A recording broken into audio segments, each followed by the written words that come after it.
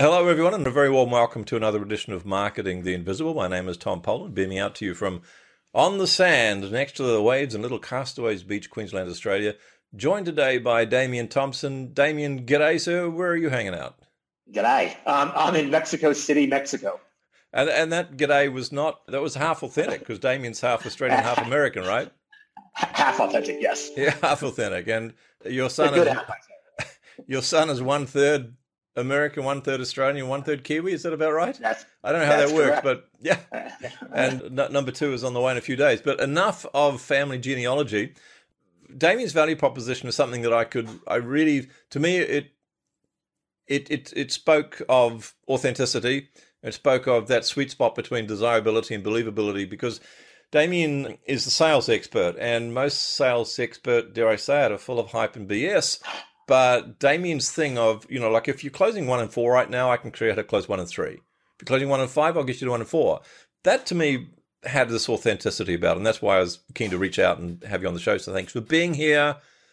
Let's rock and roll. Damien is the founder of Sales Ability, which in itself is very clever, salesability.com, where he helps turn small businesses into sales machines. Sales is the most important skill for an entrepreneur, but the one they least want to learn. He helps reluctant founders unleash their ability to sell. So, Damien, let's get this show on the road. The title is How to Avoid the Sales Mistakes That Most Company Founders Make.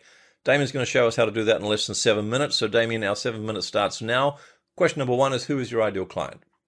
So I call them the reluctant salesperson. These are service providers, entrepreneurs, small business owners who are forced to sell because they started a business, but they aren't professional salespeople and don't believe that they want to be. Haha, indeed. Probably a little introverted, are they, when it comes to selling? Yeah, or they have some head trash around what selling actually is, because there are the charlatans out there that are telling you can 10x everything and all that nonsense. And so instead, they haven't learned that sales is a process. And I find a lot of times engineers, project managers, people that are actually good at process are good at selling. Interesting. Because you give them a track they can follow, a process. Yeah, exactly. Okay. It's a process. It's a business process. Yeah. So 6.25 minutes left. Question number 2. Tell us more about the problem you solve. Yeah. So it's more on that. It's, I help them create the systems and processes they need to win more business in less time. One of the challenges they'll have is that they are doing everything. They're a jack of all trade, a solopreneur, if you will. And because of that, they have to, in the early stages, they're trying to figure out how to deliver their service or product. They're trying to deliver, how to kind of maybe scale the operational side, the delivery side, and they're forced to do the selling. So they don't kind of maybe do it as well as they should, or they don't spend as much time and learning how to kind of do it properly or set it up. Or frankly, they get a lot of bad advice on the internet. So question number 3, 5.5 minutes left. We've got this person who's a founder. They're technically great. They've got some magic. They need to get out of the market. How do they know they need what you've got? Question number 3, what are some of the symptoms they're going to be experiencing because they haven't nailed the sales process? Sure. So one is they're not winning enough, right? They're just not winning enough business. They're kind of spraying and praying proposals out there. They're talking a lot. They do really well maybe if they get a really heavy direct referral, like one of their clients introduces them to another person who has a direct need, they do okay. But when it comes to anybody in that kind of warm middle market, which is where the real meat is going, where you're really going to scale your business, they don't do that. So another thing is fear. Like, their fear of not being good at sales stops them from actually doing some of the things they need to. It's one of those in the back of their head. They say, I should be doing this, but I'm not. They're always looking for something else in the business to do.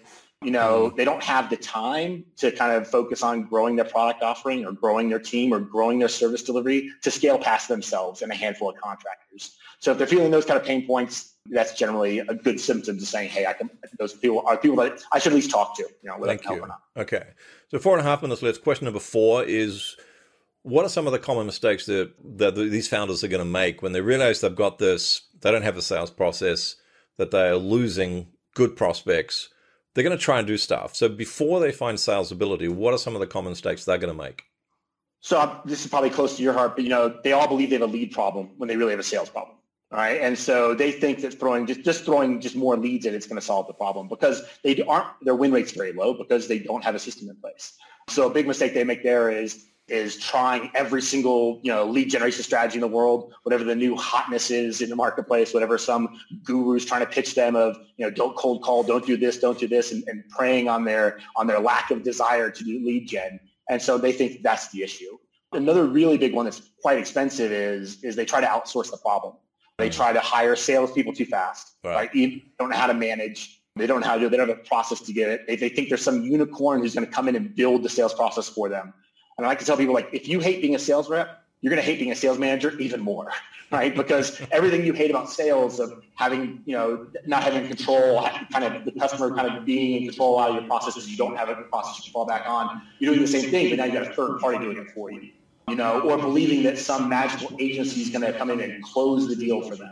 And I just need to set it up and they'll come and close. Like, it just doesn't exist. And so those are some of the most common, three of the kind of, we have about 8 we think about. So thank you. And question number 5, 2 3/4 minutes approximately left. What's one valuable free action that someone listening to this who's got the lack of sales process problem, what's one step they could take towards fixing the problem? It's not going to give them the whole solution. They might need you for that, but one step. Strong qualification. So, the biggest problem is most of them are wasting time on people that are never going to buy anything. And this comes to this kind of this bad advice on the internet of, the keys in the follow-up, or follow-up's the key to sales success. That's just flat out wrong. The key's in qualification, right? Following up people who are never going to buy makes you feel uncomfortable. It makes them feel uncomfortable. Now you feel like you're stalking somebody. You're sending them constant communication that's ignored. And this is the reason why people hate selling, because they're not doing it right. They think that selling is badgering someone until they say yes, right? Just putting a proposal out there and then chasing it up and following up until you die. That's not it. Like, have a very clear understanding of who you serve and how you serve them, and make sure you qualify and make sure they're a good fit before you spend time and energy trying to win that business. Great advice. Thank you. Just under 2 minutes left. Question 6. One valuable free resource that we could direct people to that's going to help them even further.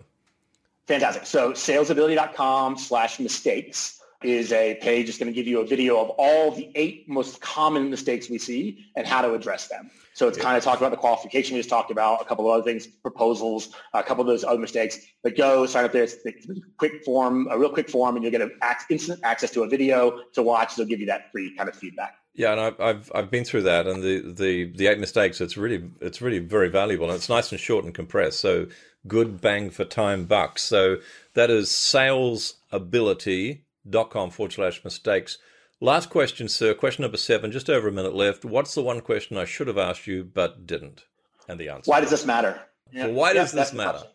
Right. So I think it matters because, again, the premise I built this business on, and I've spent 3 decades in selling, is that sales is the most important skill for a business owner, but the one they're least likely to learn.